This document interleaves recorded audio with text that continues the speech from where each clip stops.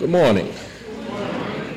Again, we want to acknowledge to our Father and our God in heaven that we are grateful for all of his love, mercy, and blessings. The witness of every child of God should be that life with Jesus is far superior to life without him. In Christ, we are blessed to receive that to which we are not entitled and spared that which we had coming. In Christ, we are raised to life from death. In him, we have all spiritual blessings and are led by God's Spirit. Life is better in Christ and with Christ. The testimony of the psalmist in Psalm 37, verse 23, he says, "The steps of a good man are ordered by the Lord, and he delighteth in his in his way." And for all of God's blessings, we ought to be eternally grateful. We want to direct your attention again to 1 Timothy 4, the same text that we had on last Sunday, but the focus this week will be verse 14 as opposed to verse 13 on last Sunday. We want to read again there verse 14. Paul says, "Neglect not the gift that is in thee, which was given thee by prophecy with the laying on of the hands of the presbytery." Based on the words of Paul to Timothy, we want to use this morning as a subject, neglect not the gift. And as we consider the text that we have before us here in 1 Timothy 4, there is, and particularly by personal application, a very important admonition from the apostle. Undoubtedly, all of us have given and received gifts. And I'm sure we've all heard the old saying, "It's not the gift, but the thought that counts." And I'm sure you have, as I have, received a gift that I wouldn't have chosen for myself. Depending on whom the gift is from, you might still use or wear it anyway.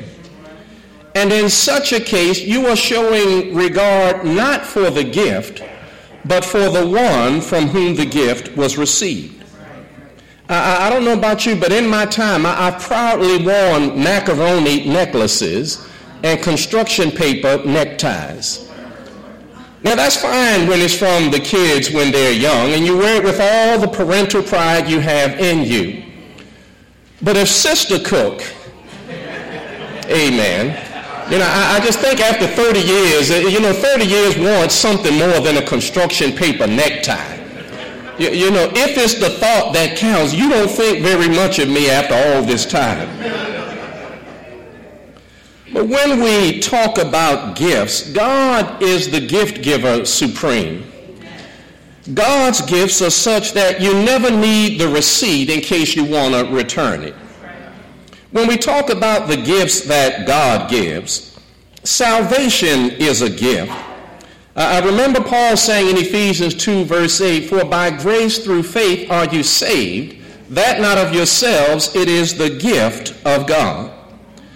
The indwelling of the Holy Spirit is a gift. You remember Acts 2:38 where Peter declared, "Repent and be baptized, every one of you, in the name of Christ Jesus, and you shall receive the gift of the Holy Spirit." And even the goodness of God is a gift.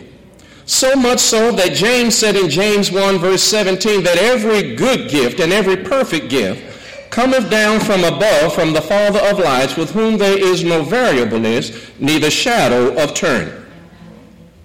However, when we consider the word gift in the context of Paul's admonition to Timothy, Paul is not talking about a material possession to be given or received.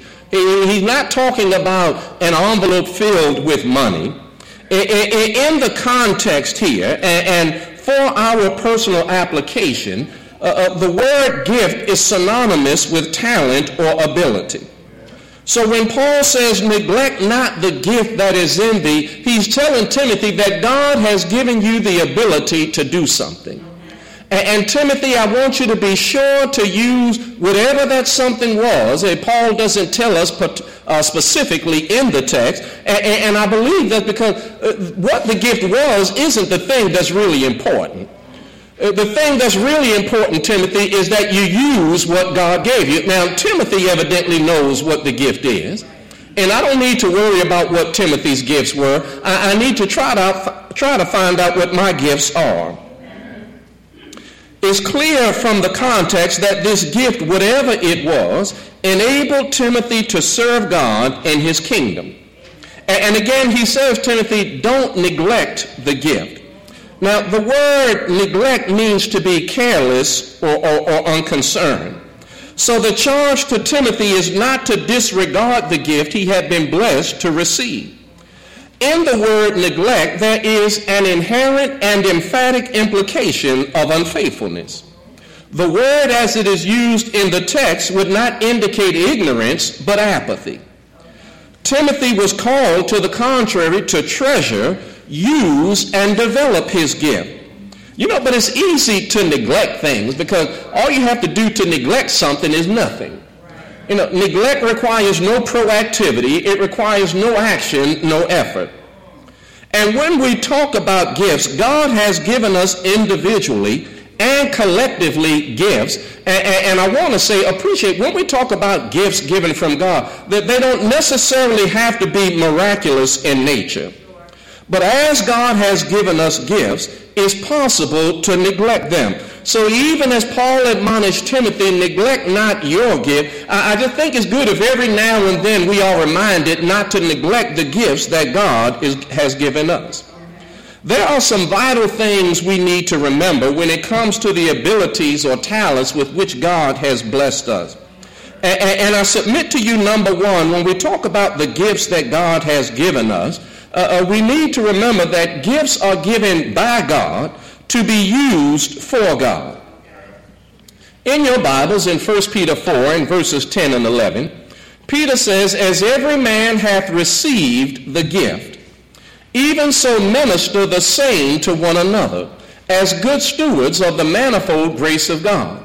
If any man speak, let him speak as the oracles of God. If any man minister, let him do it of the ability which God giveth, that God in all things may be glorified through Jesus Christ, to whom be praise and dominion forever and ever. Amen. Now, Peter said a mouthful there, and appreciate one of the takeaways that we need to get from what Peter said. One of the ways in which our gifts can be used to glorify God is to serve one another. Did you know that's what God brings us in the church for? Not to be served, but to serve. And so I ought not be talking about what I got. I ought to be looking for what I can give. But it's just so when you give, God has this way of turning things that when you give, you also receive. But it also works that you receive in proportion to what you've given. So if you don't serve much, then it's probably reasonable to expect that I won't be served very much. But inasmuch as our abilities have been given to us by God, Peter further declared that we ought to be good stewards of our gifts. And somebody said, now, preacher, I'm with you. I get that gifts are abilities or talents and that we ought to use them in God's service. I'm right with you in all of that. My problem is not in understanding what we ought to be doing. My problem is more, how do I know what my gifts are? You ever wonder that? You ever sit down and give some thought to what has God blessed me to be able to do? And I want to be careful to say, God has blessed all of us to be able to do something. Now, I just need to figure out what it is that God has blessed me to be able to do. And this can be problematic because, people don't come with user manuals.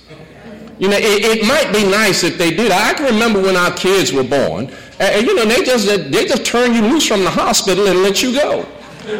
You just going to send us home with this child like this. Now, I don't know anything about taking care of a baby. Don't you have a book or some hints or something? Look, we got to raise this kid. Well, people don't come with user manuals, so it's not always easy to figure out what it is that God has blessed me to be able to do. And I don't profess to be able to tell everyone what their gift is. although I might be able to help you with what your gift is not. See, if you sing like Barney Fife, song leading is not your gift. And now the one thing I know is that a thing is not my gift simply because I enjoy it. See, want to does not equal able to. Now I might want to do certain things, but that don't mean that God has made me able to do it. You know, everybody can talk, but everybody's not a teacher. Now you think that's not so? Just have open mic night during Bible class. Just let every brother come up and have a turn teaching class. You'll soon there's more to teaching than just having a voice. There's more to singing than just knowing how the song goes. Just because I have a voice don't mean singing is what God has gifted me with. And it's good to know what your gifts are. Because see, folk may not tell you what your gift is, but they sure enough talk about you. I don't know who told him he was a song leader. Amen. If you want to know what your gift is, let me. If you want to know what your gift is, ask some honest friends. Now, notice I didn't just say ask honest people, because people can be brutally honest sometimes. I ask an honest friend. See, a friend to find a nice way to tell you that ain't your talent. Now, you know, we boys, you're not Luther, you're not Patty, but you're something. We just got to figure out what it is you are. But when you ask honest friends, be willing to receive honest counsel. See, a friend is trying to help you, not make you feel good about something that's not so. Now, just because I want to do something doesn't mean that's what God has gifted me and graced me to be able to do. A friend will let you know. See, now, somebody, that don't care much about you, they'll set you up for failure. Yeah, brother, stay with it and apply yourself. Now, you can stay with it and apply yourself. Some things are just not what God gave you to do. And I need to know me and understand what it is my gift is, and then find a way to use my gift to serve others, and in serving others, I'm also serving the Lord. But not only is it true that gifts are given by God to be used for God, but I submit to you when we talk about the gifts that God gives, we must choose to be used. There must be a willingness to serve before we can serve. You ever seen somebody set to a task that didn't have a willing mind? If you find somebody that doesn't have a willing mind, rather than set them to a task, it might just be easy to go ahead and do it yourself. Why do you think the Bible says God loves a cheerful giver? See, God doesn't need us. I don't have to haggle with you to try to get you to do something. I've created the entire universe. I could make somebody better than you to do the job that I'm giving you the privilege of doing. And appreciate that serving God is about much more than activity. You can be busy, but not busy serving God. You can just be busy in your busyness. And there must not only be a willingness to be used, but to be used however God wants to use me. Sometimes we don't mind being used. It's just a matter of, Lord, of how you use me. And whenever I say that, I think about Brother Jonah. I don't think Jonah minded being a preacher. I just think Jonah had a problem with the assignment God gave him. Well, see, Jonah, if you're going to serve, you have to be willing to go wherever I send you. You don't get to choose your assignments. See, if you choosing your assignments, then you're no longer my servant. You're now serving Jonah because you're doing what Jonah wants to do. See, a contrary spirit insists on choosing its assignments. But the admonition given by Paul calls for Timothy to make a choice. Timothy, choose to be used. I know Ephesus may not be the best job in the world. It may not be the easiest place to serve. But Timothy, serve God where God places you. Remember, Peter informs us back in 1 Peter 4, 10 and 11, that our gifts are a matter of stewardship. And Paul tells us in 1 Corinthians 4, verse 2, that it's required in stewards that a man be found faithful. Now, faithful means God can just depend on us. A faithful person, you can tell them what to do and then just forget about them. Because I can depend on you to do what I told you to do. Now, I'm not saying God forgets about it, but I'm trying to help us understand the idea of faithful. See, faithfulness is called for because it is of choice. See, God doesn't make us serve. He doesn't make us obey the gospel. God allows us to choose to be used.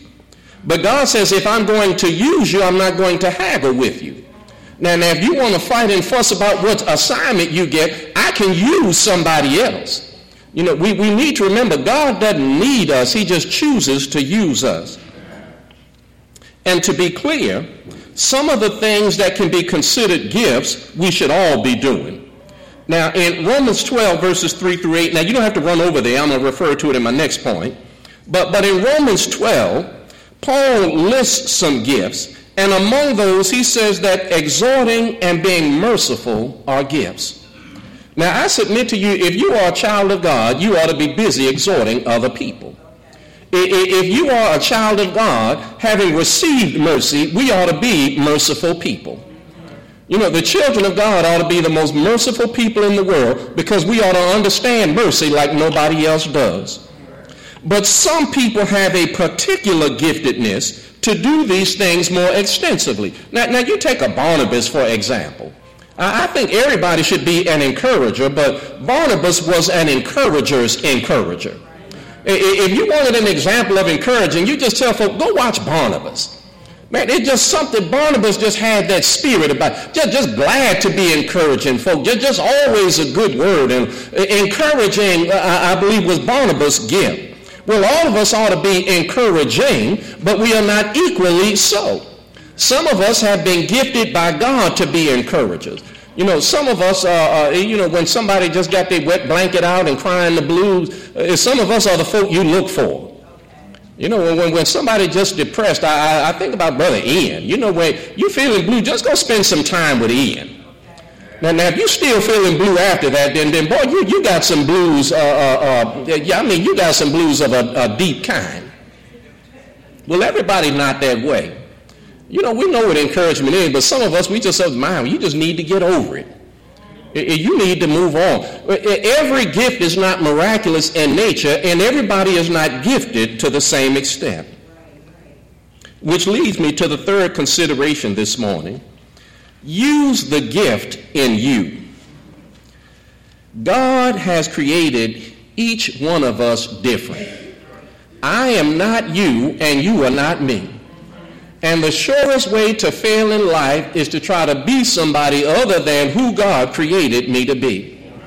You ever try to imitate somebody only to find out you are not them? Sometimes that can have some serious implications when you try to do that. Now, some things maybe not so much, but I need to learn to be me. Now, I'm not saying you can't learn from other people's example. I'm not saying that there's nothing about other people that you can learn, but I need to learn to be me. See, everybody is not a Moses. Everybody is not a Joshua or an Elijah, a Peter or a Paul. I believe God called Moses because Moses was Moses. You remember what the Bible says about Moses? Moses was the meekest man in all the earth. Now, I know where Moses got his meekness from. He got it from God. And everybody wasn't suited to lead Israel, because if you didn't have Moses' meekness, the last thing you wanted to do was be trying to lead the Israelites anywhere. See, the Israelites would turn on you in a heartbeat. You know, we don't have anything to eat. We don't have anything to drink. See, some of us, we'd have got so fed up, we'd have led them right on back to Egypt and said, y'all just stay here. God called Moses because Moses was uniquely suited based on the gifts that God had given him for the task that God had called him to. And I think we all know something about wanting to be somebody else. I would venture, I'm going to speak for the brothers since I'm a male. Brothers, especially if you like sports when you were young, there was somebody that you watched that you patterned your game after, and you wanted to be that individual. So much so until, one fella made all kinds of money on a commercial. I think it says something, I want to be like Mike, or if I could be like Mike. You see people down at in front of the basketball goal dribbling around, trying to be like Mike. Well, see, Mike was gifted by God to do what he did. Everybody can't be like Mike. I'm sure if there were a bunch of Mikes, there would have been more people making money off of what Mike did than just Mike. Well, when it comes to the gospel, everybody can't be somebody else. In your Bibles, in Romans 12, verses 6 through 8, Paul has a word there about gifts. And he says in Romans 12, verse 6, having then gifts differing according to the grace that is given to us. Now appreciate what Paul says. The gifts you have because those are the ones that God gave you. Now I just believe God don't make mistakes. If there's certain gifts I don't have, I don't think God overlooked giving me that. I believe that the gifts that I need to have and the gifts that God gave are the ones that I should have based on how God wants to use me. And I believe God is uniquely suited to look at us before we are ever created and decide these gifts would suit you. Having then gifts differing according to the grace that is given to us, whether prophecy, let us prophesy according to the proportion of faith. Or ministry, let us wait on our ministry. Or he that teacheth on teaching. Or he that exhorteth on exhortation. He that giveth, let him do it with simplicity. He that ruleth with diligence. He that showeth mercy with cheerfulness. If I understand what Paul is saying, I am who I am, and you are who you are by the creative hand of God. God made us to be who we would made us how we would best be suited to serve him in his kingdom. And if there's anything I think we need to take from what Paul has said, don't quit on being who God has called you to be. You know, sometimes you look at other folk and you want to be like them, and you want to be like them so much that you can't be content being yourself. Yeah, don't quit on being who God has called you to be. Maybe you're not a great orator. Well, if God didn't give you that gift, then you shouldn't have it. Maybe you don't have the best singing voice. Well, if God didn't give you a good singing voice, then leading songs wasn't in the cards for you. But whatever it is that God blessed me with, that's the gift that I should have. And I ought to be thankful that God graced me with it and find a way to use it to his glory. And appreciate all gifts matter. Paul wanted the Christians to understand that. Your gift may not put you in the spotlight like somebody else's gift does. But the gift came from God. God wants you to use it in his service. It may not get you attention from men, but in the final analysis, what does that add up to? People see you, and so what? Does it mean you get a higher place in heaven because people saw you?